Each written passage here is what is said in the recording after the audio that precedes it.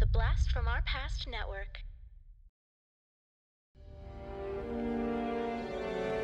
Admiring your handiwork? Touring the riot scene. Gravely assessing the devastation. Upstanding mayor stuff. You're not the mayor. Things change. What do you want? The direct approach. I admire that in a man with a mask.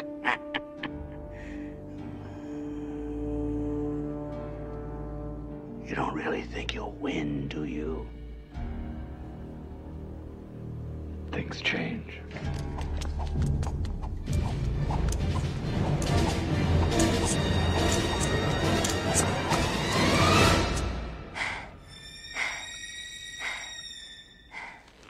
Meow.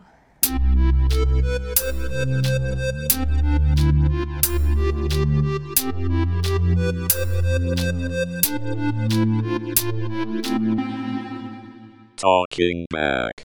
Hey, everybody. Welcome to Talking Back, the podcast where we like to chat about past achievements in movies, comics, video games, and more. I'm your host, Tim, and this week we are doing Batman Returns. And Dean is with us again. Dean, thanks for joining, man.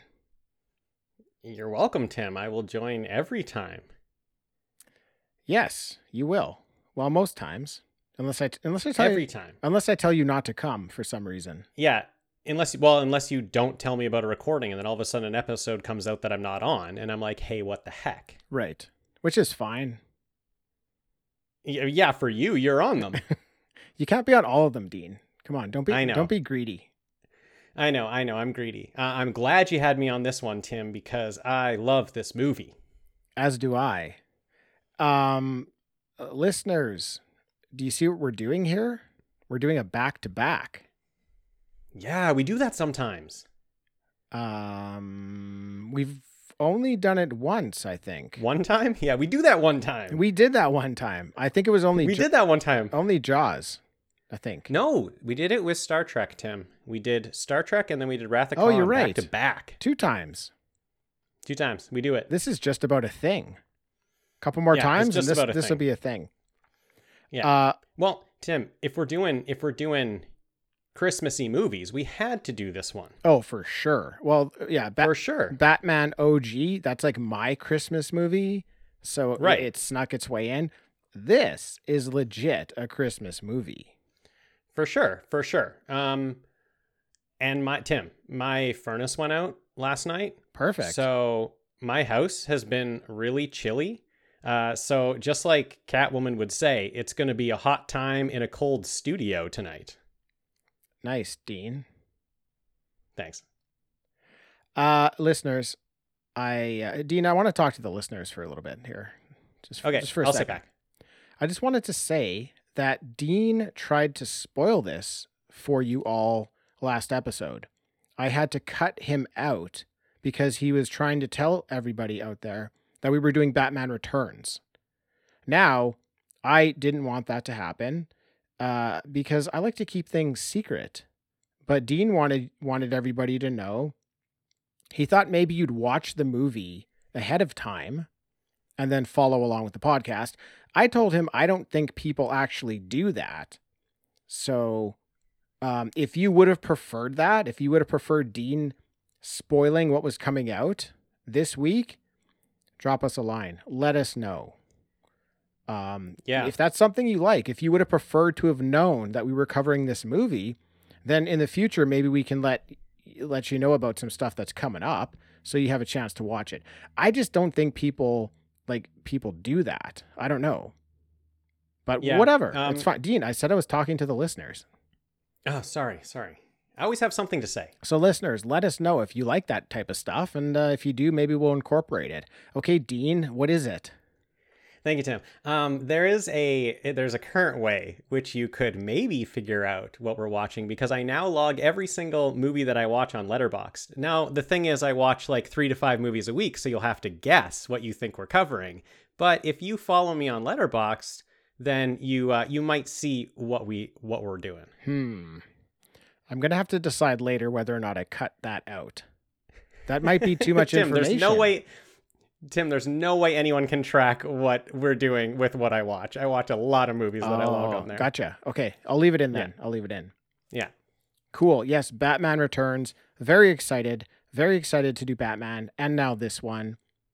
I'm a big fan. I saw it in the theater. Did you? Do you see it in the theater? No, I didn't see it in the theater. I was 6, I believe. In fact, Tim, wait, do you want to tell your theater story first? No, I mean, I watched the movie. I probably got some candy. Probably had to leave partway through to go to the bathroom. That usually happens. That's right. about You're it. a candy at the movie guy, not a popcorn at the movie guy. That's right. Yeah, same. I actually was too young for this movie.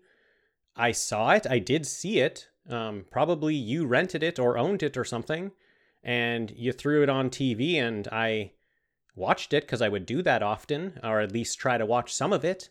And it scared me so much that I did not watch this one until a couple years ago. Oh, yeah. Okay. It is very scary. It's very different. It's very scary. Yes, it's very different. It's very scary. There's some things that gave me nightmares. Okay, yeah, I completely understand that. I've actually grown to enjoy this one more than Batman. Tim, I love that. This is one of my favorite Batman movies. I absolutely love this movie. Now, this movie was released in 1992 with a budget of $80 million. And this movie grosses $266 million. So not bad, but not nearly as good as the first one. Yeah, not bad, but not Batman. Right. That's what I said. Yeah, but I said it more interesting. More interestingly, Tim. Get out of here. Get out of here, Dean. Okay, well, how about you just say things more interesting this whole episode then? Okay, I'll try. Let's turn this into something. Hey, guess what, Dean? Make this sound more interesting. Okay. This movie did have the highest opening weekend of any film up to that point. Oh, really? Even more than Batman, obviously. Is this... So what I don't know is if this is before Terminator 2 or not, because this is the same year as Terminator 2. This came out in June or July. I don't remember about Terminator. I mean, let's be honest. I don't remember Terminator 2. Terminator 2 probably came out. Oh, no, wait, because Terminator 2 also came out in the summer. Because remember my terrible story about not being able to see it because my cousin was coaching baseball. And he wouldn't take us to it because he lost the game. That guy. Oh, man. That guy. That still hurts. I'm not over that. I'll never get over that. There's no way you could get over that. Anyways, hey, that's a great question, Dean. I'm going to make a note right now for us to follow up with that on our monthly wrap-up episode. Perfect. Because that Terminator 2 was a huge opening, but also it is an R-rated movie. So maybe it didn't quite open as big, as this one, but it would be interesting. I'm looking forward to hearing those numbers, Tim. Well, I'll tell you what. I'll come to that podcast with those numbers. We can discuss. That'll be fun. Now, directed by Tim Burton, again, with a team up with Danny Elfman doing the music. Mm-hmm. We've talked about those guys quite a bit. Tim Burton didn't want to come back for this second movie. He thought just like, why? There's nothing I can really do with it. Why follow up that first one?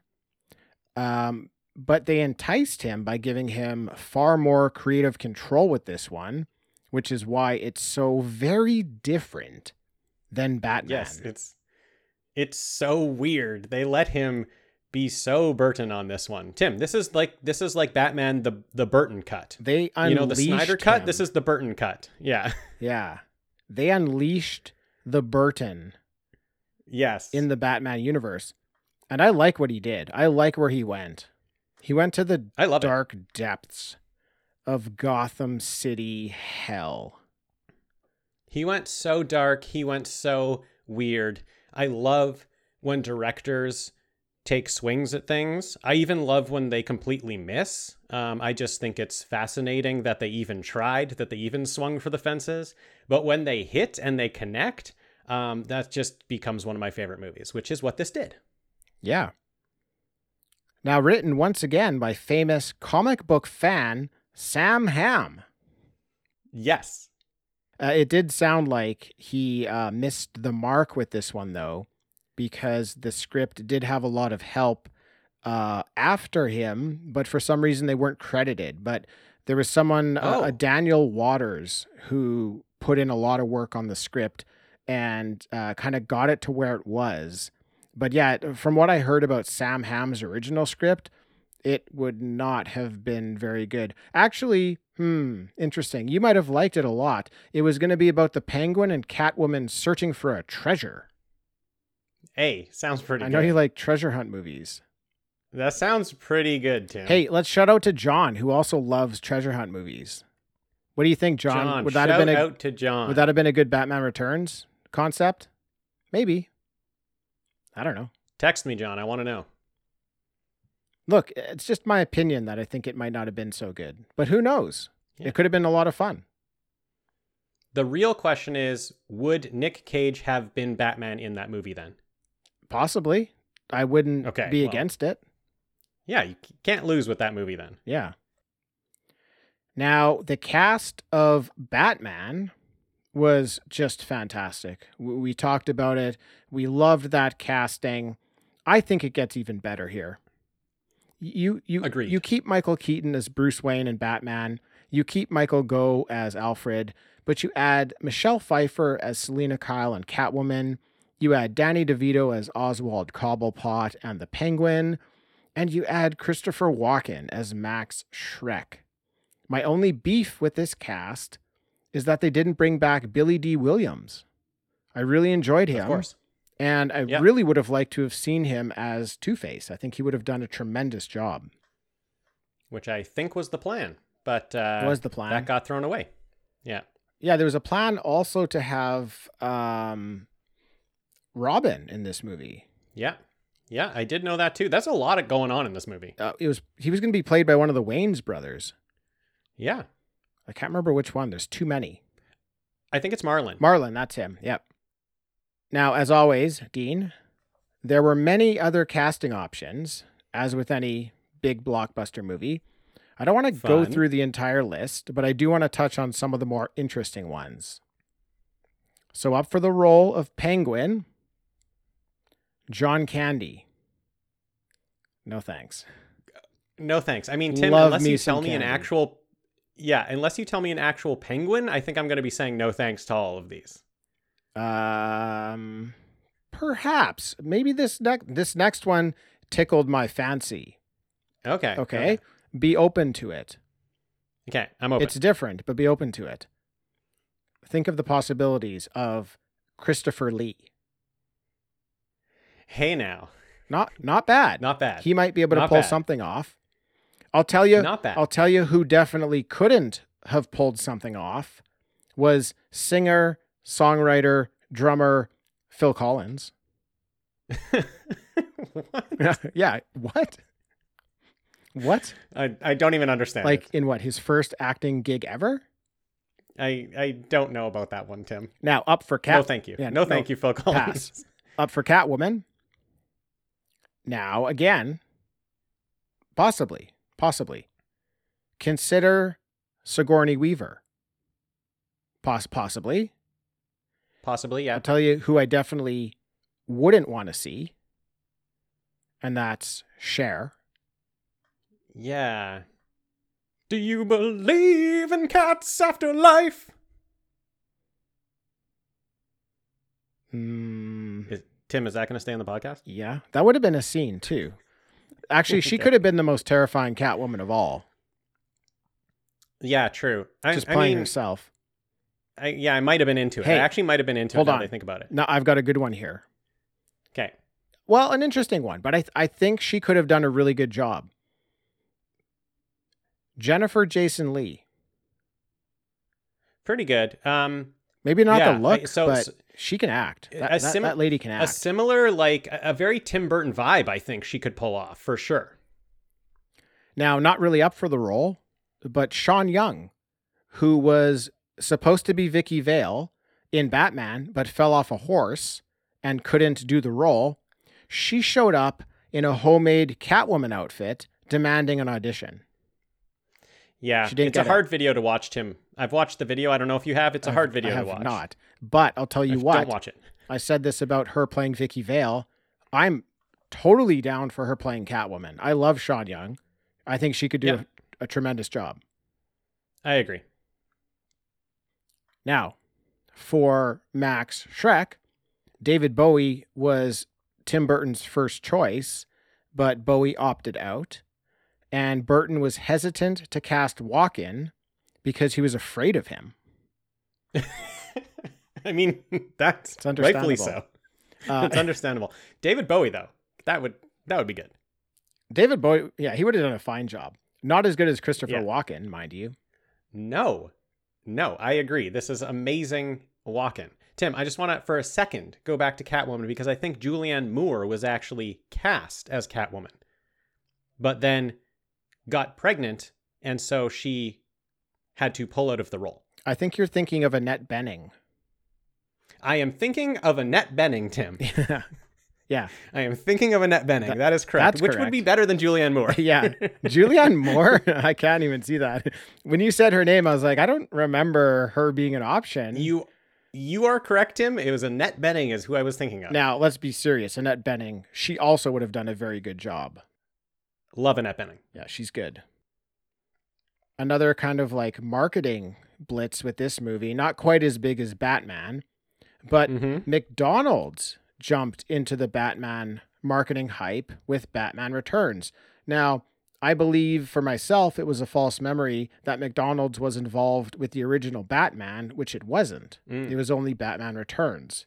I think a Okay. lot of people would tell you, oh, I remember when Batman 89 came out and McDonald's was doing all this stuff. That's not true. They only got involved after and for Returns. But they signed on for marketing for this movie before having seen a final version of the movie. And they thought it was going to be far more like the first movie. And when they saw Returns, they were very upset, as you can imagine. yeah. Because this is not a kid's movie. No, Tim. The Penguin says things that should not be said in a movie that McDonald's is promoting. This is No. wild. This movie is so wild. This movie has McDonald's toys. I can't even believe it. Tim, I was not into this movie when I was a kid because it scared me. So I doubled down on McDonald's toys. I had every one of those McDonald's toys. I remember they were little cars. They were little cars that Yes. you could, that had each character in them. I think there was even a Robin one, which was weird. But yeah, I had them all. I loved playing with them. It was so great. Yes, I can understand that McDonald's would be a little upset with this movie. Yeah, a little bit is an understatement. But yeah, that happened. So now, before we start with the walkthrough here, I did want to say something regarding the first Batman movie, where we had a little conversation about how did Vicky Vale get into the Batcave, and they tell us in this movie. They actually have a scene Yeah. where Bruce Wayne blames Alfred for bringing Vicky into the Batcave. So while I thought that's what had happened, it was for a good reason because they told us the next movie, and I probably had that memory of already knowing that that's what happened. So rewatching Batman, I was maybe remembering some memories of this movie, and I had that feeling that he let her in for some reason. So mysteries solved. Alfred let her in. Yeah, mystery. Exactly. When I was watching it, I was like, oh, yeah, there it is right there. Mystery solved. They must have listened to the podcast and answered it for us. Yeah, they listen. Yeah. So we start off the movie in a beautiful mansion. A baby is born. The father sees the baby and screams. They keep the baby in a cage. The baby eats a cat. And it seems like there's something different about this baby. Yeah, Tim, it ate a cat. We see the mother and father pushing the baby in a stroller through the park. That's a nice family moment, though. Hey, the walk in the park. Is it, Tim? It was until they picked it up and threw it into the river. What the hell? What are you doing? This movie opens on throwing a baby into the river. Yeah, it opens on an attempted baby assassination. The baby floats away. McDonald's toys. What? Do you think that was one of them? The baby carriage? No, this movie. Yeah, I had the baby carriage, and it comes with you're supposed to throw it into the water, and then it floats. It floats for a bit, then it sinks. This movie had McDonald's toys, and it opens on throwing a baby into the river. Come on. Yeah, bad start. Bad start from McDonald's. Bad start. The baby floats away deeper and deeper into the sewer. And then we get the opening credits, and we continue to follow the baby until it comes to a rest at a group of sewer penguins. So, classic. Okay, yeah, the classic sewer penguin. So that that's a straight up, right out of the gate, origin story for the penguin. And I really liked it. It's very short. It's very sweet. I thought it was perfect. Yeah, same. And very connected to Gotham, which I liked. You know, it's like the sewer of like that baby is traveling through Gotham but underground, and I kind of liked that. I kind of like that we got, you know, what's underneath. Oh, that's while cool. we're going through the opening credits. Yeah, that's cool. I do like that. That was one of the great things about Ninja Turtles, that they lived under the city so people couldn't really find them. Yeah. Then we go to Gotham City 33 years in the future.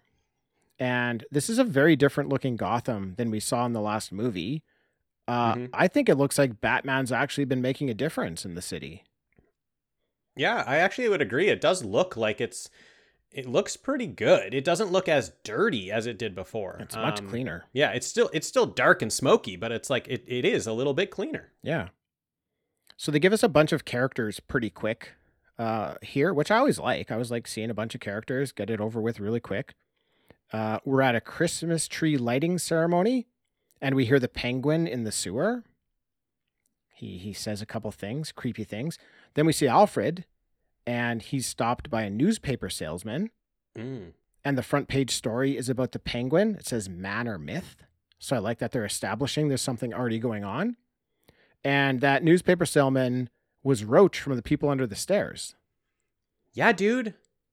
Yeah, dude. I would like to shout out to Podcasting After Dark, which had him as a guest on their show. Yeah. Well, shout out to Corey from Podcasting After Dark. Went to the same high school as the guy. Yes. Yeah. Love that guy. I love when he pops up. Yeah, cool. I like him. Now we meet Max Schreck and Selena Kyle. And it's a really good intro scene for them. What did you think of that boardroom scene? The boardroom scene is excellent. I love it. I love the introduction of Selena Kyle. I love that she has she doesn't even get to say her idea or her question. You know, she kind of like, oh, I had an idea. Well, kind of more of a question. And then they just laugh her off. Like they just disrespect her so hard. And then she kind of beats herself up about it afterwards as well, which I also like because you don't really see... I don't think in these types of superhero movies you really see either the hero or the villains beating themselves up a lot. Like usually these characters have agency, you know, they know what they want to do, whether it's good or whether it's bad, they know. And she's just kind of beating herself up, and I thought that was kind of cool. Yeah, I definitely really like that about her. I like the way they started to develop both of these characters. And while his character doesn't grow very much, Selena Kyle definitely grows a lot. And I liked seeing her this way to start it off. And yeah, that scene is good because they let us know that like Shrek is trying to sell the mayor on this new nuclear power plant that he's trying to create. So that's kind of a bit of a narrative in this story, is that this nuclear power plant, and it's very connected to him and the path of the bad guys in this movie. So, but yeah, Selena, very soft-spoken, not confident at all. Gets put in her place and feels bad about it, even though she did nothing wrong. Yeah, and I also just love the look of the two. Like, Walken looks incredible. Max Schreck, he looks like a mad amazing. scientist. Yes, he looks like a mad scientist. He kind of looks like Beetlejuice. Like he wears like similar clothes. He's got this white hair. His face is so pale, and it's like Walken doing the Walken thing. You know, like I'm not really sure he was like a goofball before this. I haven't seen a lot of Walken before this. But what I have seen, he wasn't really being like the Walken we know now, where he's doing the voice thing. Right. I right away out the gate, I'm like, oh my goodness, put this guy on the screen all the time. I love him. Yeah. Wow, man, does he just pop off the screen? Yeah. Possibly more so than anybody else in this movie. Maybe Catwoman Totally. in her black outfit against like the white snowy background maybe pops a bit more. Maybe because of the composition, but I mean, dude, Shrek is just, what a great character. Larger than life on the screen. Yeah, man. The three villains in this movie are three performances of Batman villains that are in like my top 5 performances. Like the three in this movie. Yeah. So Shrek heads down to the street to give a speech at the tree lighting ceremony when all hell breaks loose. And the clown thugs pop up out of a giant present and they start attacking the city. The police... Is the Joker back, Tim? No, it's Christmas. It could thugs? Yeah. Is the Joker back? No. He didn't have clown thugs. Okay. I know, he didn't. He was a gangster. Yeah, he had gangster thugs. So the police roll in and they call for the symbol.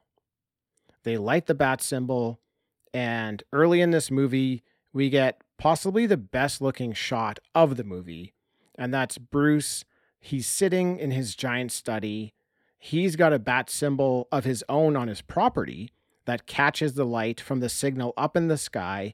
It redirects it through his study and right onto him. And it was just beautiful visuals. Yeah, Tim. Check out what I made the background of my phone. Very nice. Very nice. It's that exact thing I'm talking about. It's that exact thing that you just described. Why I love this part so much is because he's just chilling in a chair doing nothing. You know, he's just kind of sitting and reading. He looks bored. He's waiting for that symbol to pop on the wall because he just wants to be Batman. I love it. Yeah, it's great. I love that part. It's so beautiful. Yeah. So beautiful. So it doesn't take long for Batman to show up and save the day. And I appreciate that they continue with this idea in this movie that none of the human characters are any match for Batman. He just continues to one punch anybody he encounters. Perfect. Very much a fan of that. We see the Batmobile. It's got some new gadgets, so I like that they're improving on the Batmobile. And Batman saves Selina from an attacker here. And she grabs the taser from the thug and gives him a little shock with it. And they use that taser a little bit later, so it's a nice setup. And Michelle Pfeiffer here is just playing such a great role in this movie. Like I want to say that she's my favorite and she did the best, but then I think about the Penguin and it's kind of tough. It's kind of a toss-up. I feel like her role was more dynamic. Like she went from this one character who is so weak to this other character on the other end of the spectrum who's so powerful. So for that reason, I kind of want to give it to her. But, you know, the Penguin does things, you know, in different ways that also make him, you know, in the argument. And then Shrek is in the argument for the best, you know, performance as well, just for the stuff he's doing. But what do you think? Yeah, I think the exact same as you, Tim. I'm flip-flopping all the time. I think I land on Michelle Pfeiffer. I think I land on the Selina Kyle Catwoman performance. It's the thing I enjoy the most out of the movie, so that's why I land there. But Danny DeVito's Penguin is absolutely incredible. He's like, it's so hard to look at him, and he's on screen for so much in this movie. And sometimes you just have to it's just like so hard to look at him. I love it. I love his performance. And then there's like Catwoman, who's so easy to look at. So I love her performance as well. And that's why I think I just like enjoy it more, is because when I'm having more fun when she's on the screen, even though like I love Danny DeVito and what he's doing with Penguin. Yeah, I love them both. I want to say Catwoman's best, but then I try to think, if you had to replicate the performance, I think it would be easier to find somebody who can replicate Michelle Pfeiffer's performance than someone who could replicate Danny DeVito's performance. I think that was a one-of-a-kind performance. So that's why I keep flip-flopping. I don't know. And I guess there's no right answer, and we don't have to make an answer. Yeah, it's a good point, though. I'm not even sure Danny DeVito could do that again. I don't think anybody can do that. It's incredible. Yeah. It's incredible. Yeah. Like, his performance rivals Nicholson's performance as the Joker. I think it's better. Like, it might be. I had a whole new respect for Nicholson's performance this last rewatch, so Yeah. I think it's difficult to say, but both of these guys like went to another place and became these characters. I just Yeah, don't I think love you him. can get better than Danny DeVito as the Penguin playing it this way. So, in all the commotion of the city being attacked, Shrek finds himself falling through a grate and coming face to face with the Penguin. And the Penguin knows Shrek is dirty and wants to work with him. The Penguin pulls out a bunch of umbrellas here, and I absolutely love how they decided to utilize the umbrellas in this movie. That could have very easily been a thing they didn't include or just included one time as a nod for the nerds, but they had so many umbrellas in this movie. It was so much fun. It was so much fun. So many umbrellas that do different things. You know, they could use the moments where like they grab the wrong one or like they're faking you out with what it does. It's so much fun. They had a lot of fun creating, you know, all these umbrellas, and it really shows through. Yeah. So the Penguin says he wants to return from the sewers and find his parents. And he's spitting black ink out of his mouth all the time. I just love that touch, which was brought to the character by Danny DeVito. He thought the character wasn't quite disgusting enough, and that would help, which it definitely did. It helped. Yeah, it helped. So the Penguin blackmails Shrek into working with him by showing him toxic waste dumped by Shrek. He shows him incriminating documents and the hand of Shrek's old business partner who is murdered. And Tim, I love this idea. I love the idea, blackmail idea that that he's lived in the sewer all his so life, he gets all that shit? and we just throw out our garbage, Yeah, and totally. so he collects it and learns about us. I love it. I was thinking the other day, I was like throwing out a piece of paper or something into the recycling, and I was like, this paper still exists in the world. Right. I have to burn it to make it disappear. True. And so we just like do that. We just throw stuff away, and he just grabs it all in the sewer and puts it all back together. I thought it was a really great idea. Yeah, that's actually a really good point. We also get to see all the penguins down in the sewer, like the actual penguins. And I think they're just great. I fucking love them, dude. They all seem to have personality and seem to understand what's going on and are a part, they've decided to be a part of the plan and they're like on board. It's fantastic. They're sewer penguins. It's so fun that there's penguins in the movie and that they are like also henchmen. Like, they are also I know. part of the plan. It's so much fun. As dark as this movie is, some of the ideas are so fun that it like doesn't even make sense with the darkness of the movie. But that's why this movie works so well. Because while it's dark, it's still goofy and fun. Yeah, But you think they would have allowed this thing in the first Batman movie? No way. No way. But like that's what we get out of this. It's so goofy, so dark. Awesome. there were 12 emperor penguins. There were 30 African penguins. There were men dressed up in penguin suits. There were robotic penguins as well as CGI penguins. And wow, the penguins were treated very nicely as well, I would say. On the flight over, the plane was refrigerated down to 45 degrees. In Hollywood, they were given a refrigerated trailer. They had their own swimming pool. They were given half a ton of ice each day. They had fresh fish delivered straight from the docks. And even though in Hollywood it was 100 degrees outside, the entire set was refrigerated down to 35 degrees, which made some of the actors and actresses uncomfortable. But you need the penguins. You gotta treat the penguins right. that's amazing, Tim. That's some amazing facts right there. I love it. I love treating the penguins right. The penguin in this movie says to turn up the AC, and that was probably just real footage of him saying to turn up the AC for the penguins. maybe, yeah. Let's turn up the AC. That was a horrible. We'll get there. You're jumping ahead. We'll get there. Yeah, I know. We see Selena Kyle back at her cute apartment. where she listens to a message from herself telling her she probably forgot some files and needs to go back to the office. So she does. And Shrek shows up there as well. And unfortunately for Selena, she was doing a little bit of snooping into some files, into some locked files.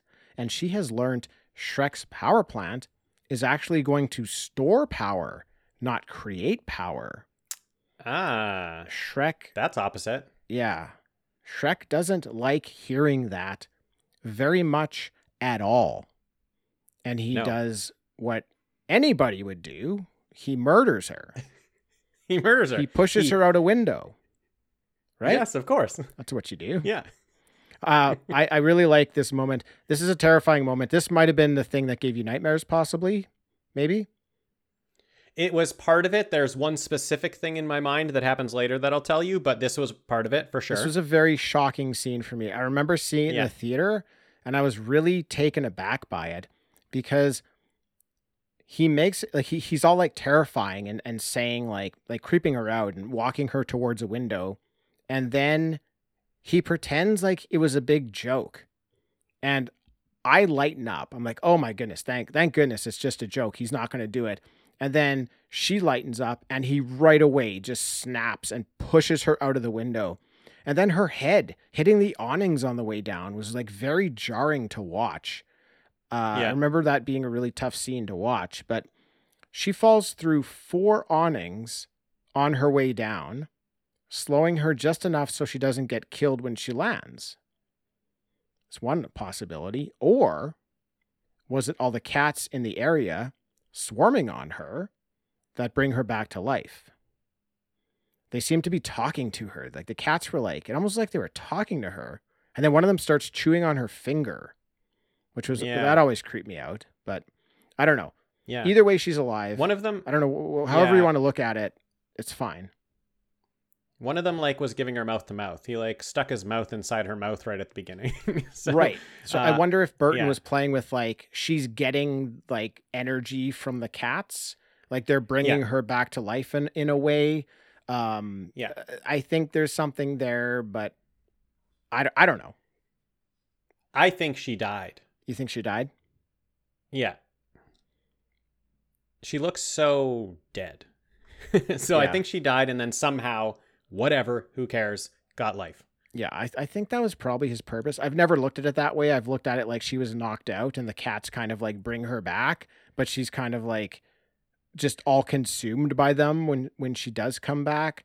But I'd probably have to lean to your side with what Burton probably was going for. He's probably going for like they breathed new life into her. Yeah, they do like a nine lives thing with her, and this is number 1, I think, that she counts. That was a really cool thing in the movie, that she has 9 lives and can die 9 times. Yeah. Man, really, really fun. That's just really fun. I remember as a kid being really into that part of it. I remember being very scared of the movie, but also very aware and keeping track of her lives. Yeah, that was a nice touch. Yeah. So she heads back to her apartment and has a bit of a breakdown here. She completely trashes her apartment. She makes a new outfit for herself, and she becomes Catwoman, and she looks incredible. And Dean, when I was younger, after the movie came out, I had a Hell Here Catwoman poster. That's amazing. Yeah, had it up in the room. Oh, that's incredible. I love that because I love this part. I love the Hell Here thing, changing, was it hello there into Hell Here? Yeah. Very, very good. I love her snapping. I just love that she comes home the first time, listens to stuff on the answering machine, and it's all pathetic stuff. And so when she comes home the second time and starts to listen to the pathetic answering machine, and then here's something trying to sell her perfume that'll make her boss like her. Right. She just loses it. Her boss just tried to kill her. She is trying to make her boss like her, and he killed her. And so she just loses it and trashes her apartment. I feel so good in this moment. Like, it makes me want to be so mad at something that I trash my house. It just like looks like she's releasing so much energy. I love this. I love this scene. Yeah, it's really good. Again, I mean, Michelle Pfeiffer, just come on. What a performance. I love when she's stuffing her stuffies into the garbage disposal. That's my favorite. Yes. That's a good one. Yes, it's She's so she's good. Too And the grown up cat, now for stuffies. she's too grown up for stuffies. The cats around her are terrified of what she's doing. Like, the cats Yeah. are good actors. They're just like, what the hell's going on? Yeah, yeah, it's great. Great scene. Great scene. It's great. She's so great. And like even up at like from the first time she was on screen, and this scene is so good. She's funny. She's pathetic. You know, she's dramatic. She's just hitting all the beats right now. Definitely. Now the Penguin starts his master plan in motion by staging a kidnapping of the mayor's baby, then saving it, thus starting his own bid to become the mayor of Gotham City. I love the idea that the Penguin goes for mayor. I love it. Brilliant. I love it.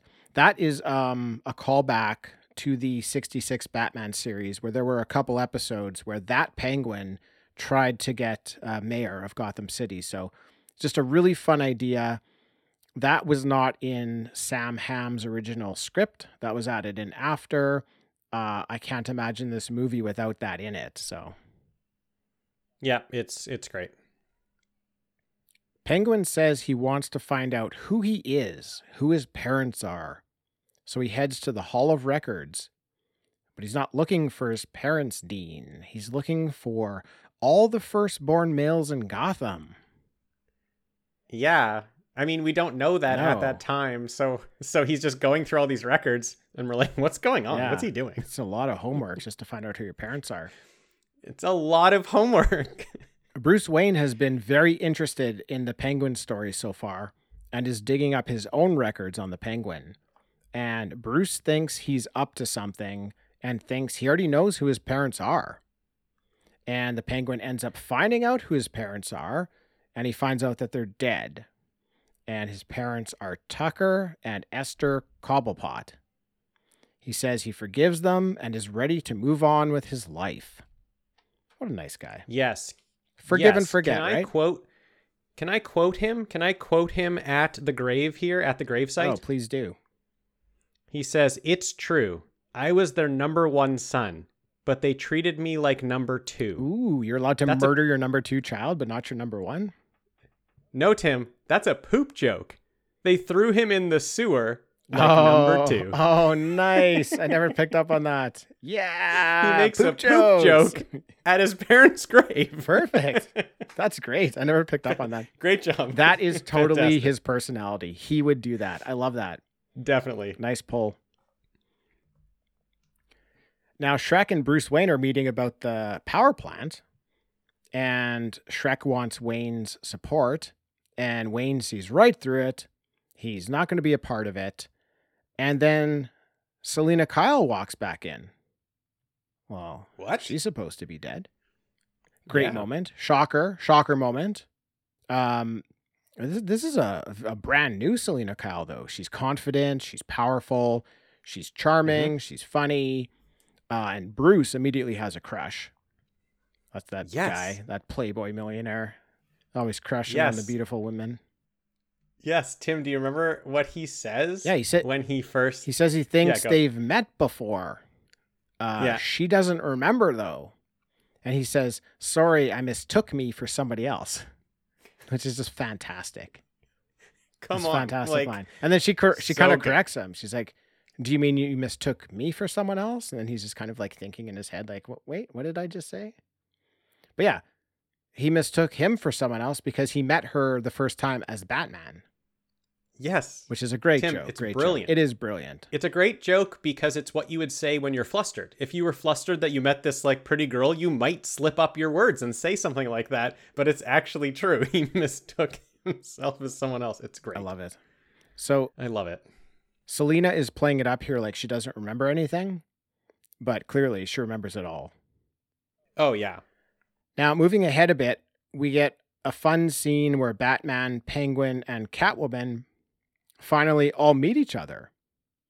And Penguin's watching his goons attack the city again. Batman's there to stop them. And Catwoman was vandalizing and blowing up a department store. And Batman and Catwoman have a fight on a roof. They share a special moment on the roof. They're kind of into each other as Batman and Catwoman until Catwoman stabs him with her claws, and he responds by punching her off the roof. And she falls and is saved by a truck of kitty litter. Yeah, it's fun that she falls into a truck of kitty litter. Great sequence. I love the coming out of when they first meet, when they're all in the same spot for the first time, and she just says meow. It's fantastic. And then they just have a great fight. It's a great first meeting for Batman and Catwoman, I think. I really enjoy it. I like that they're flirty and fighting at the same time. It was a really interesting dynamic.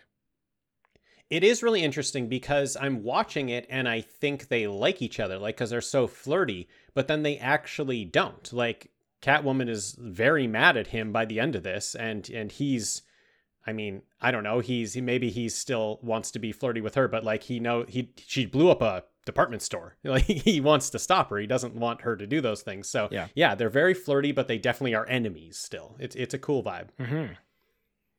Now the Penguin here, he's starting to dig into his role as mayor.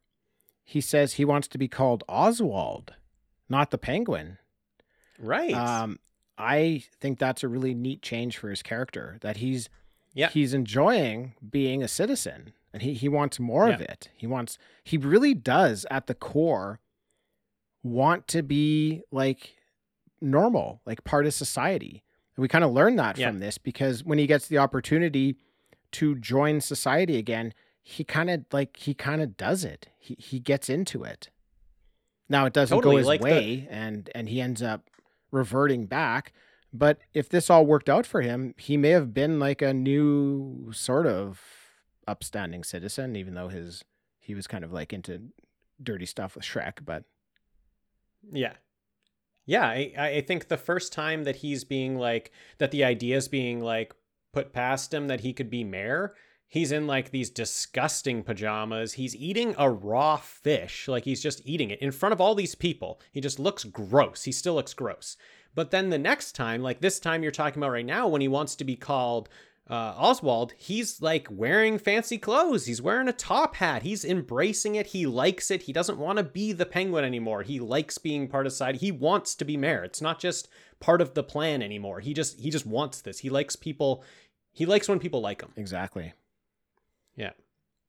So Catwoman pays him a visit and wants to cut a deal. And that deal is kill the Batman.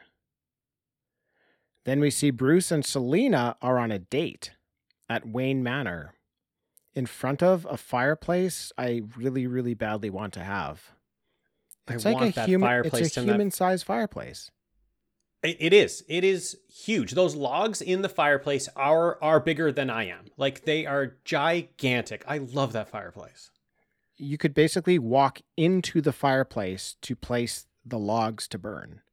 It's just that big. Yes, they have like a tiny TV in the room. I know it's 1992. I mean, I guess it's not tiny, but like, it's maybe tiny now. But it's like, you're like, he's a billionaire. Why doesn't he have a bigger TV? Oh, he has this fireplace. You don't even need a TV. Well, I'll tell you what, though, that TV was the most expensive TV you could find at that time.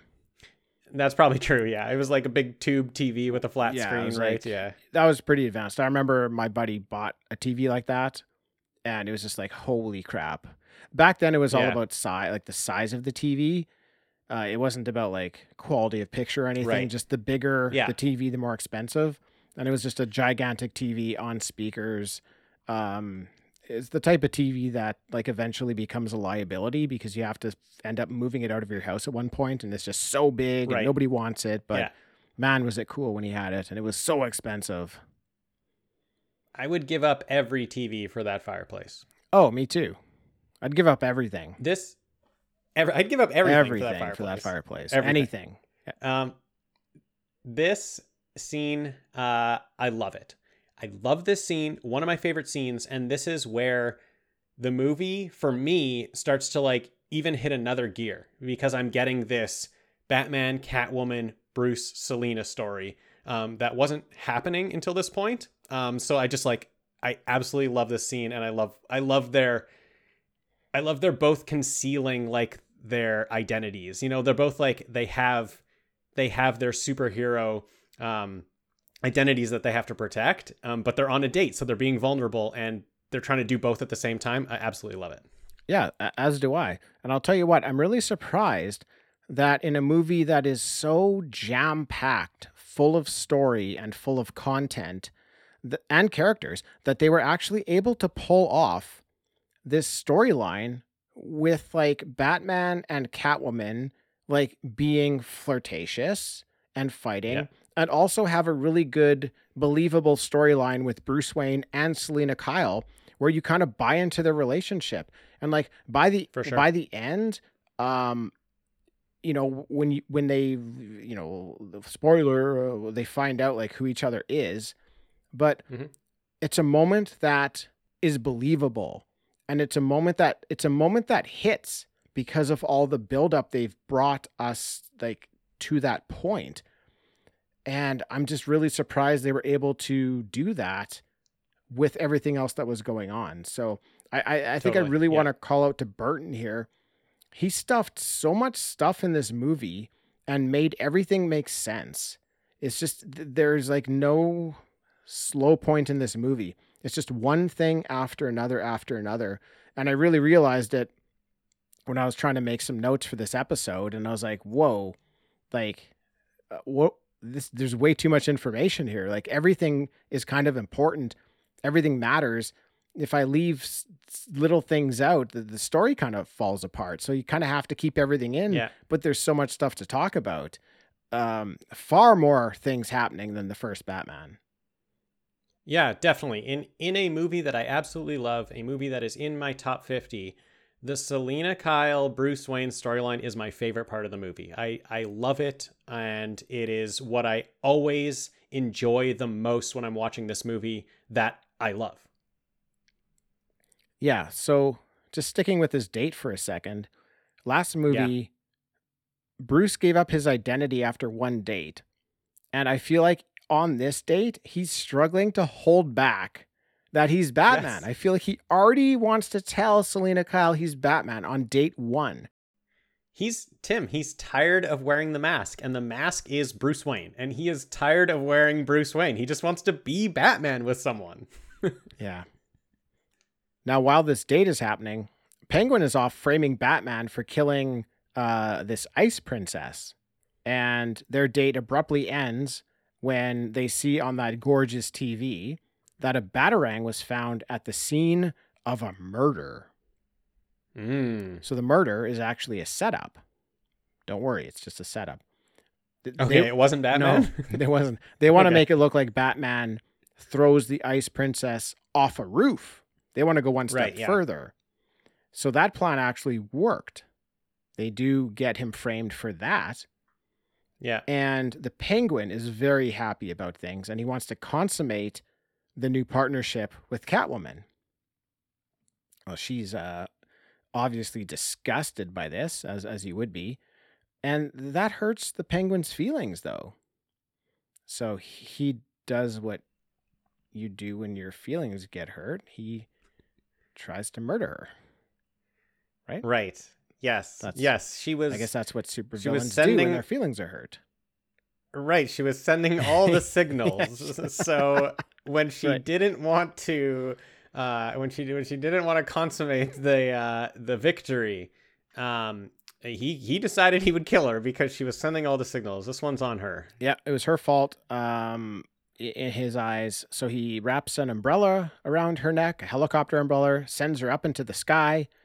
She's able to free herself, and she ends up falling through a greenhouse. That one looked like it hurt real bad. That one looked like it definitely hurt. Yeah, that's the interesting part. When she falls in the kitty litter, I'm like, well, she didn't die because of that. The kitty litter stopped her fall. But when she falls here, I'm like, that could definitely kill her. For sure. Yeah. I like, so like there's all this, like you said, there's all this stuff going on and how to tie in all the threads. And it's really just like Catwoman is in this movie, and like Catwoman doesn't like Batman just because he like threw her off that roof that one time. So that's why she goes and teams up with the Penguin. They get together, they have this plot together, and it's Catwoman's like basically personal revenge. where it's like the Penguin needs to get rid of Batman because he wants to be the mayor. So I like this team up. I like that they team up for just a short part of the movie, just this section of the movie, and they succeed. Like their team up succeeds. Why wouldn't it? Like it's two of the villains putting their heads together and framing Batman. So I do like that they get this win here, and then they immediately break up because they are completely opposite from each other. Yeah. Yeah, it's good. I do like that they team up for the short time, which is fine though, because that's kind of like the arc, right? Like you have to create both of those characters, then they come together for a short time, then they break apart, and then you have to kind of close off their stories. So I feel like it is a really nice 3-arc structure with those bad characters, with the bad guys, with the baddies. Yeah, because I think you can get lost on what like Selina's doing in this movie. Like what is Catwoman doing in this movie? She wants revenge on Shrek, and then as she's doing that, Batman gets in the way. So she wants Batman out of the way.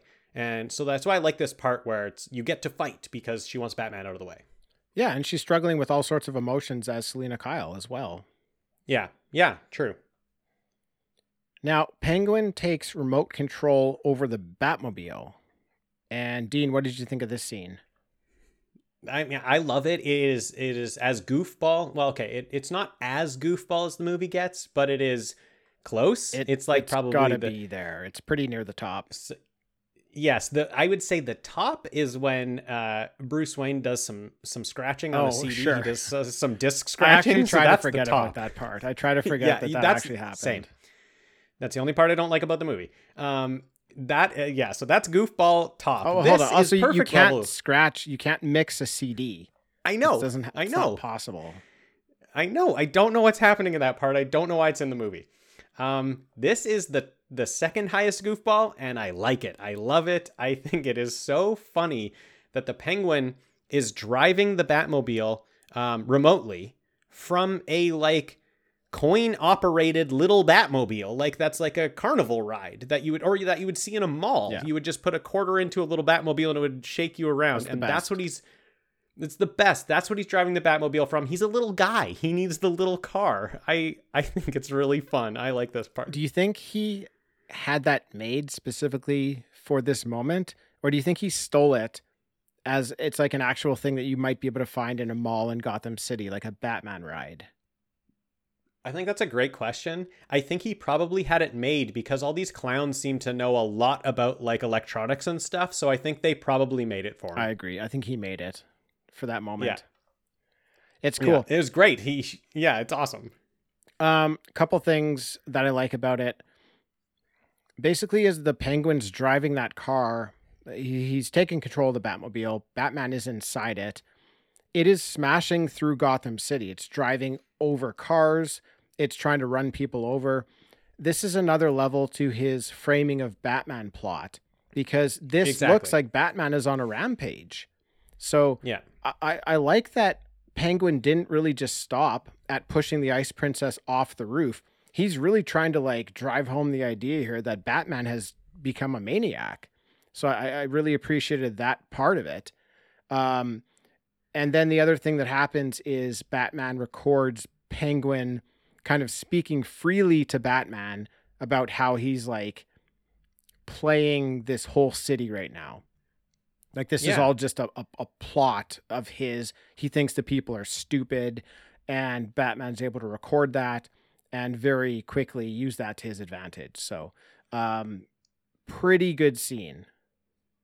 Yeah, really good. I just thought about this sort of for the first time as you were talking, but this is the Penguin also taking the Catwoman's plan, because his original plan was just to blow up the Batmobile, just to take rig the Batmobile and turn it into a bomb. That's what he said initially. And then Catwoman, when she was talking to him, said that it would be more effective if we turn him into the villain, turn him into us. Just another person who's putting on a costume and terrorizing everyone. And so this is the Penguin following that plan. Even though they already sort of had their breaking up, he's still going forward with this part of the plan because it's a good idea. Yeah.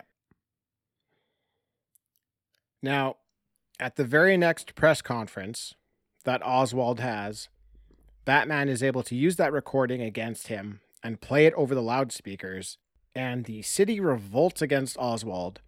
And his run for mayor is now over. So Yeah. Penguin rushes off. He heads back to the warmth of his sewer and proclaims, he's not Oswald. He's the Penguin. He's not human. He's an animal. Cold-blooded. Crank the AC. Because the penguins are too warm. The penguins are too warm. Crank the AC! And now it's time, Dean, for him to finish his true mission, which is murdering more people.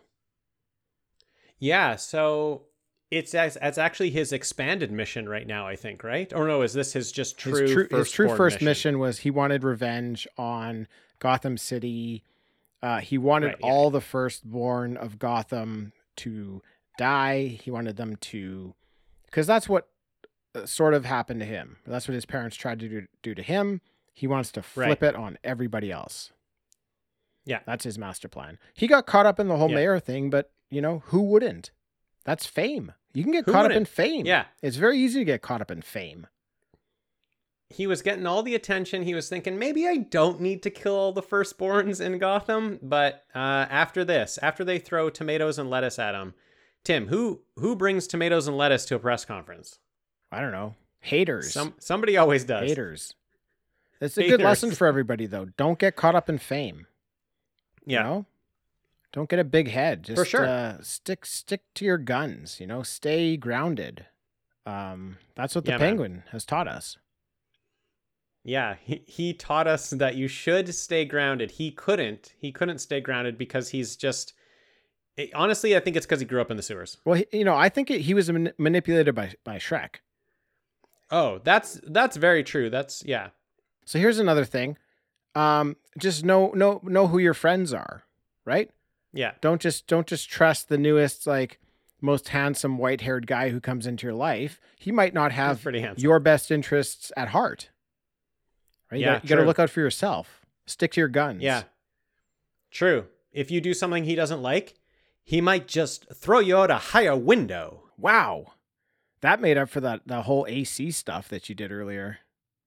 Thank you, Tim. Hey, how about Max Shrek's son, Chip? Oh my goodness. I love that he's just a dummy, just a meathead. Yeah, I loved him as Zangief in Street Fighter. That's his best role. Is that who he was? Yeah. He's amazing. He's in a lot of stuff, but I love him as Zangief. He's in a lot of stuff because he's huge. He has a giant body and a giant face. He's huge. He's huge.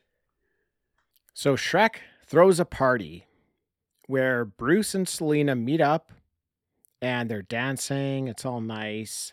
Selena says she's not there for Bruce. She's there for Max.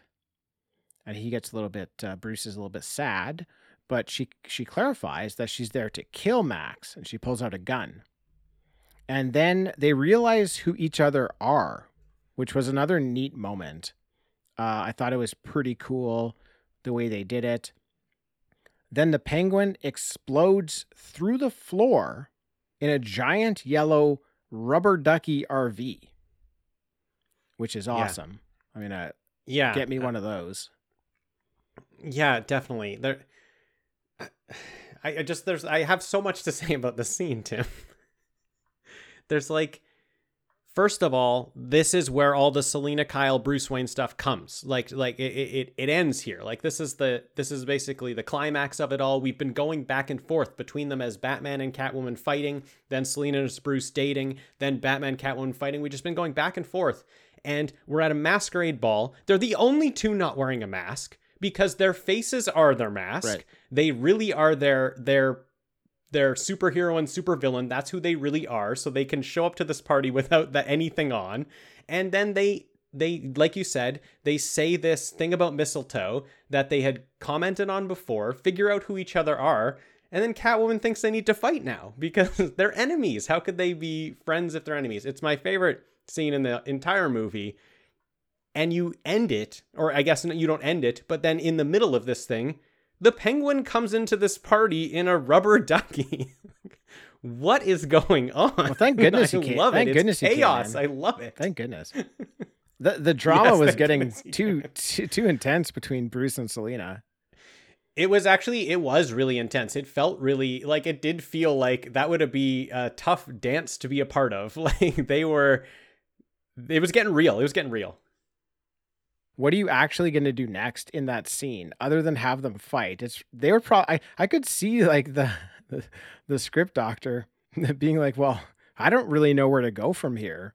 You know, we need something big to happen. Let's just have the penguin explode up through the floor in a giant rubber ducky. Totally. That'll get people's minds off of what just happened.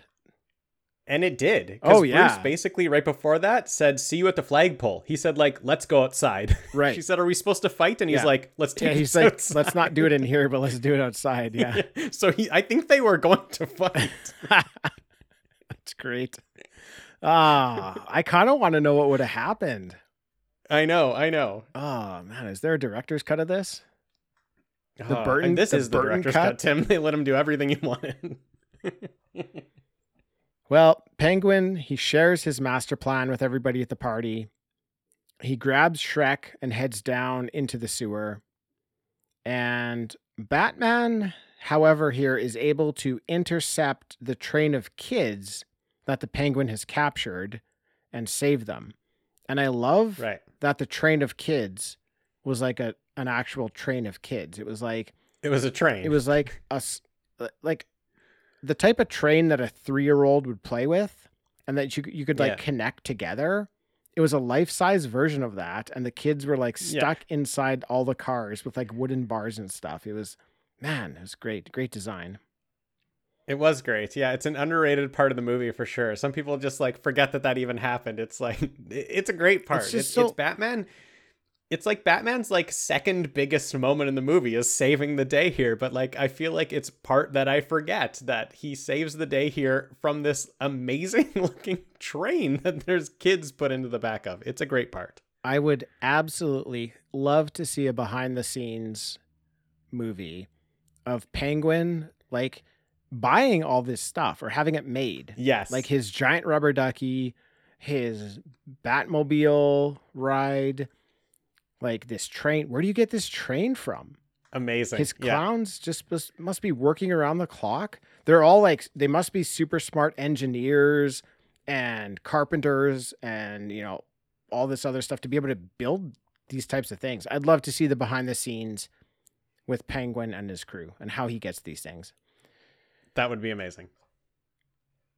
So having his main plan thwarted by Batman throws Penguin into plan B mode, which is, instead of killing all the firstborn of Gotham, let's just kill everyone in Gotham. Yeah. And great scene here where Penguin is talking to about 500 penguins, and he's explaining their mission, and they all have missiles strapped to their back, which is, again, this is such a fun idea. Penguins with missiles strapped on their back is something right out of the comic book. I love it. It is, totally. Yeah. But these penguins, go ahead. I was just going to say, he also, to these penguins, yells the words erogenous zone. And this is, again, a movie that had McDonald's toys, Tim. Yeah, it sure was, Dean. He says, what's the difference between boys and girls when their erogenous zones are blown sky high? Yeah. He's a penguin. McDonald's toys coming up. Special type of guy. He's a special type of guy. He's a special type of guy. He didn't learn etiquette in the sewer. No, true. That's true. Now, all these penguins, they all look really into the plan. And man, DeVito is acting just completely bananas here. He's out of control. Yeah. He's lost it. It's like all his master plan has failed, and now he is acting like Selena Kyle was in her apartment. He's having his breakdown here. Yeah. It's like his things are not what he was expecting. Good point. It's just a lot of fun. I just love watching it. It's a lot of fun because he's talking to penguins. Yeah, I know. And they're listening. They have rockets on their backs. Apparently the animal activists were upset with this part where the penguins, you know, probably shouldn't have missiles strapped to their back. They might not enjoy that. I get it, but like dogs like to have jobs sometimes, right? Maybe penguins like jobs.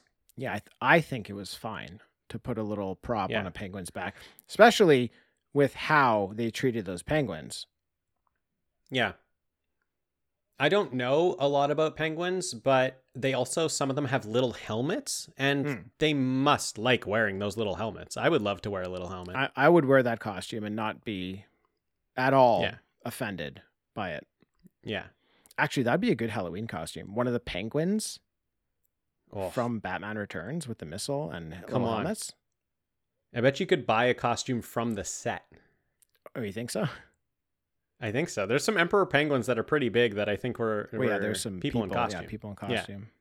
That sounds I expensive. want to get one of That sounds those and expensive. put a little. Yeah, it's expensive, but I want to put a little hat That'd on, be the best. a little helmet. That'd be the best costume at the party for sure. Oh, that's so good. Okay, yeah, next Halloween. Yeah, next Halloween. Okay. The penguins all waddle out to Gotham Square where they'll launch the missiles. But Batman is able to jam the signal that's controlling them. So this is the first we learn that there's a signal controlling the penguins, which I believe is why they're so happy to be working and doing the things the penguin wants, because this whole time he's actually been mind controlling them, which they never get into other than this Interesting. one moment where Batman flips a signal and then all the penguins turn around and actually start to look like penguins, and they're just like waddling back to the sewer. Interesting. I actually never understood that. I think that's that's what the helmets are for. They're like mind control devices. I think you're 100% right. I thought he flipped a switch so they couldn't mind talk to each other, which doesn't make any sense. I thought he flipped a switch so they can't telepathically, penguins can't talk to each other. Oh, well, that's a real stretch right there. That doesn't make any sense, Tim. You somehow You're got to that 100% they're right. already talking to each other telepathically. Yeah. And then he jammed the signal so they're all like, well, whatever, we're just going to walk away. I mean, Dean, that's a cool idea. I'll give you that. That's a cool idea. Don't know why I thought that one. I mean, Well, this because they don't movie's really tell bonkers, us so- what's going on, right? Yeah. You don't really Yeah. know. But now Batman, he's able to track that signal that they were receiving from their helmets.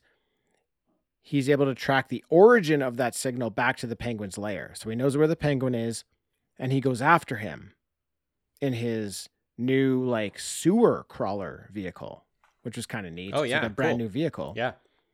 So Penguin, he takes off in his rubber ducky, but Batman is able to intercept and smash it down.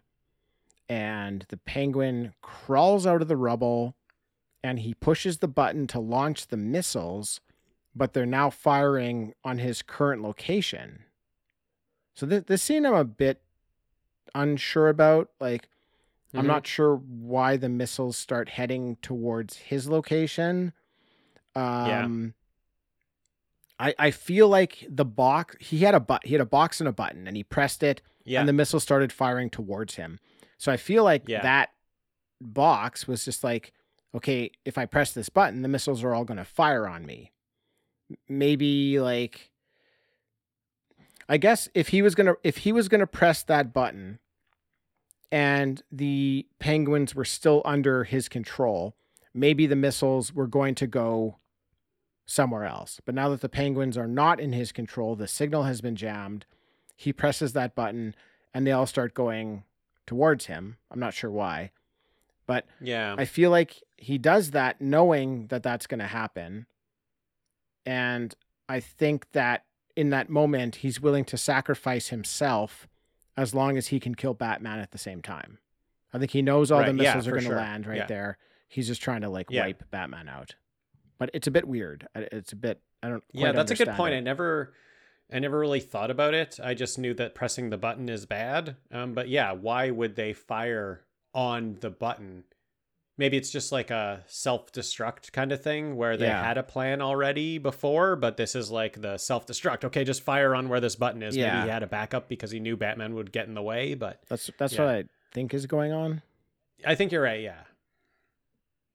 Catwoman shows up here in the sewer to kill Max Schreck, and Batman shows up to stop her. And they have one more moment where they wonder if it could possibly work out between them. Great moment. Batman pulls his mask off, revealing his identity, which is news to Shrek. I mean, Catwoman already knew, but it's news to Shrek. Shrek wants to know what Bruce Wayne is doing dressed up as Batman. That's a great question. Amazing. It's a great question. It's a great line read from Juan. Yeah, totally. It's amazing. Catwoman takes her mask off. Shrek sees it's Selina Kyle, and he fires her. He fires Selina Kyle first. He already killed and her. Then he asks, he already killed Selina. Now he's firing her, and then he asks Bruce why he's dressed as Batman. Just think of what's going through his mind right now. Like, he first needs to fire Selina Kyle, and then he needs to figure out, why is Bruce down here dressed as Batman? It's just so great. It's tough. I love it. It's comedy throughout. Yeah, it's really funny. It's too much for him to comprehend. So he just shoots yeah. Bruce. He's like, let's get someone out of this equation. Yeah. He shoots Bruce. Then Yeah. he shoots Selina several times. 4. And she's losing her 9 lives. Mm-hmm. Yeah. Liked it. And she keeps like walking through the gunshots and gets all the way over to Shrek. And she gives him a kiss with the taser from earlier while grabbing a power line. Yeah, Tim, a kiss can be deadly if you mean it. True. Now, this was where Two-Face was going to come into play. This was supposed to be Makes sense. Two-Face. She was supposed to kiss Harvey Dent, do that exact same thing, and like fry his half of his face. Yeah, that makes sense. The Penguin rises out of the water for one last fight. But no, he just takes a few steps, then falls over dead. And his penguins drag him into the water for a proper burial. What? That was dramatic, dude. He's got pallbearer penguins that like push him into the water for a proper penguin funeral. And It's sad. It's sad. The movie takes its time here. Yes. It's not just like the villain is dead and it's over. The movie is like, okay, penguins slowly approach. And then they slowly push him into the water and we see him sink. It's like, this is traumatic. This guy was the main part of the movie. He was probably on the screen the most of anybody in the movie. Right. It is his death. Let's stick with it here. totally. Let's actually let it feel. Yeah. It's like we lost the hero here, is what it feels like. Yeah. It's really good.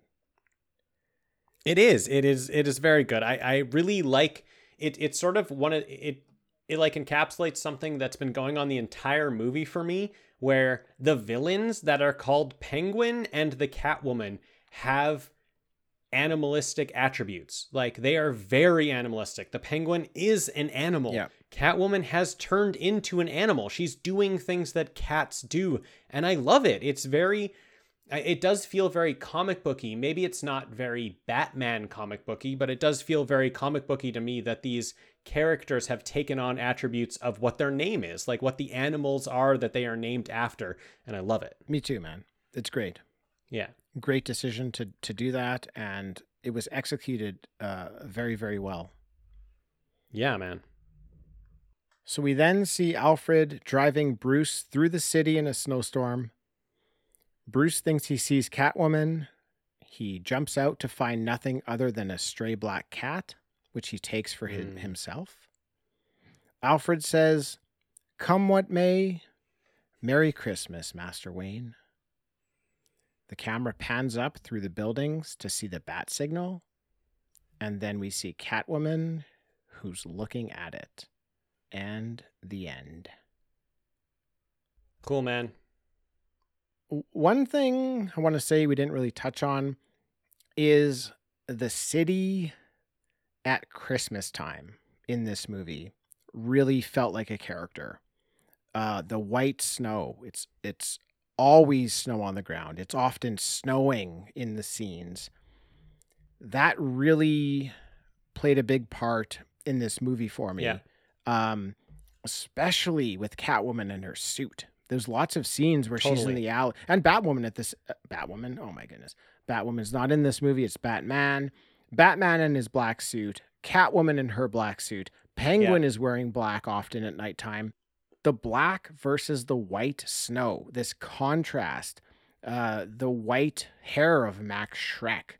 Just like the black and white Totally. vibe in this movie is outstanding.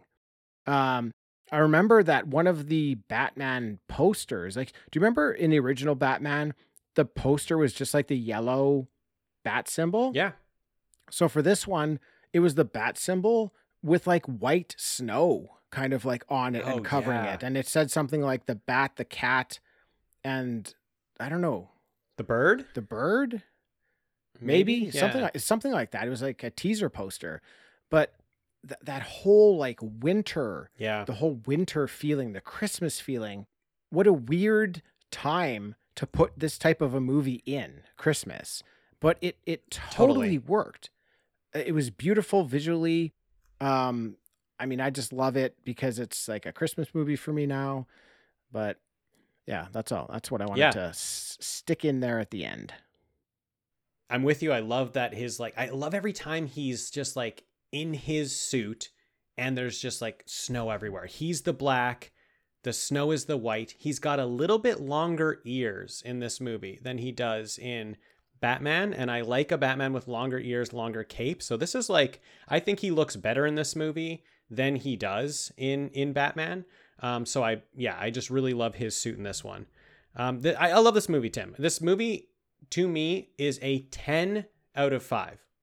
And it is a 10 out of 5 because if you eliminate Catwoman from the story and it's just the Penguin and Batman, it's 5 out of 5. And if you take the Penguin out of the story and it's just the Catwoman and Selena Kyle and Bruce story, it's 5 out of 5. So I give this movie 10 out of 5 because I think it is that perfect, that excellent. I love it so much. It's three people's trauma in different ways and how they're reacting to it in different ways and interacting with each other. It's so perfect. Yes, agreed. Yeah, it's perfect.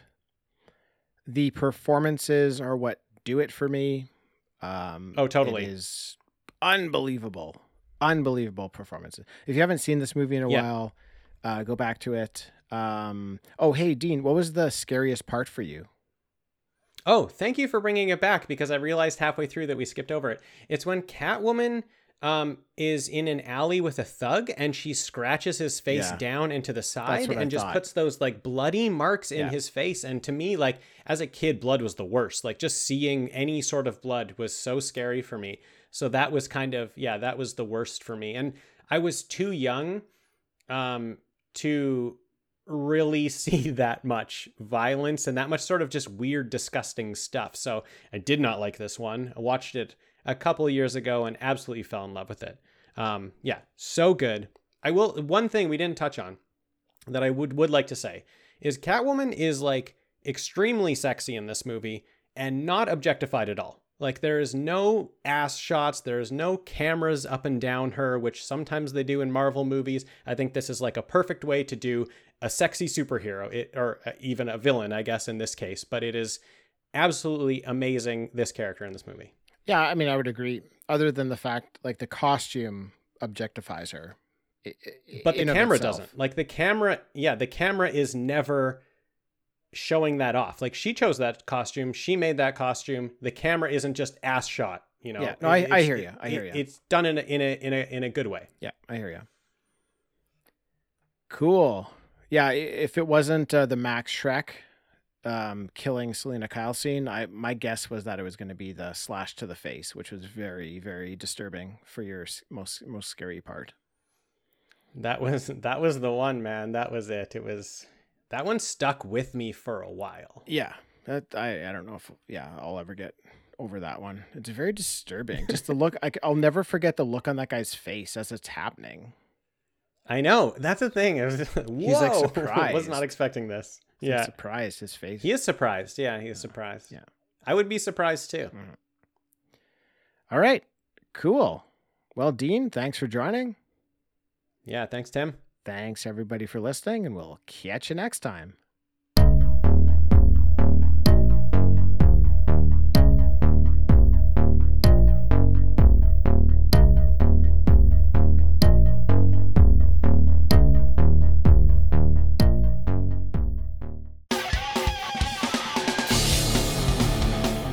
Have you been wondering where's the beef? Well, on our podcast, Throwback Trivia Takedown, you might just find that out, as well as some other things about the 70s, 80s, and 90s. We're a nostalgic-based trivia show that pits two challengers head-to-head in a duel of the decades, with categories ranging from movies, TV and music, to slang, food, and fashion. You're sure to get the best in retro-themed trivia. So strap on your jelly shoes, grab a Surge, and walk like an Egyptian to your favorite podcast app and check out Throwback Trivia Takedown. I heard even Mikey likes it.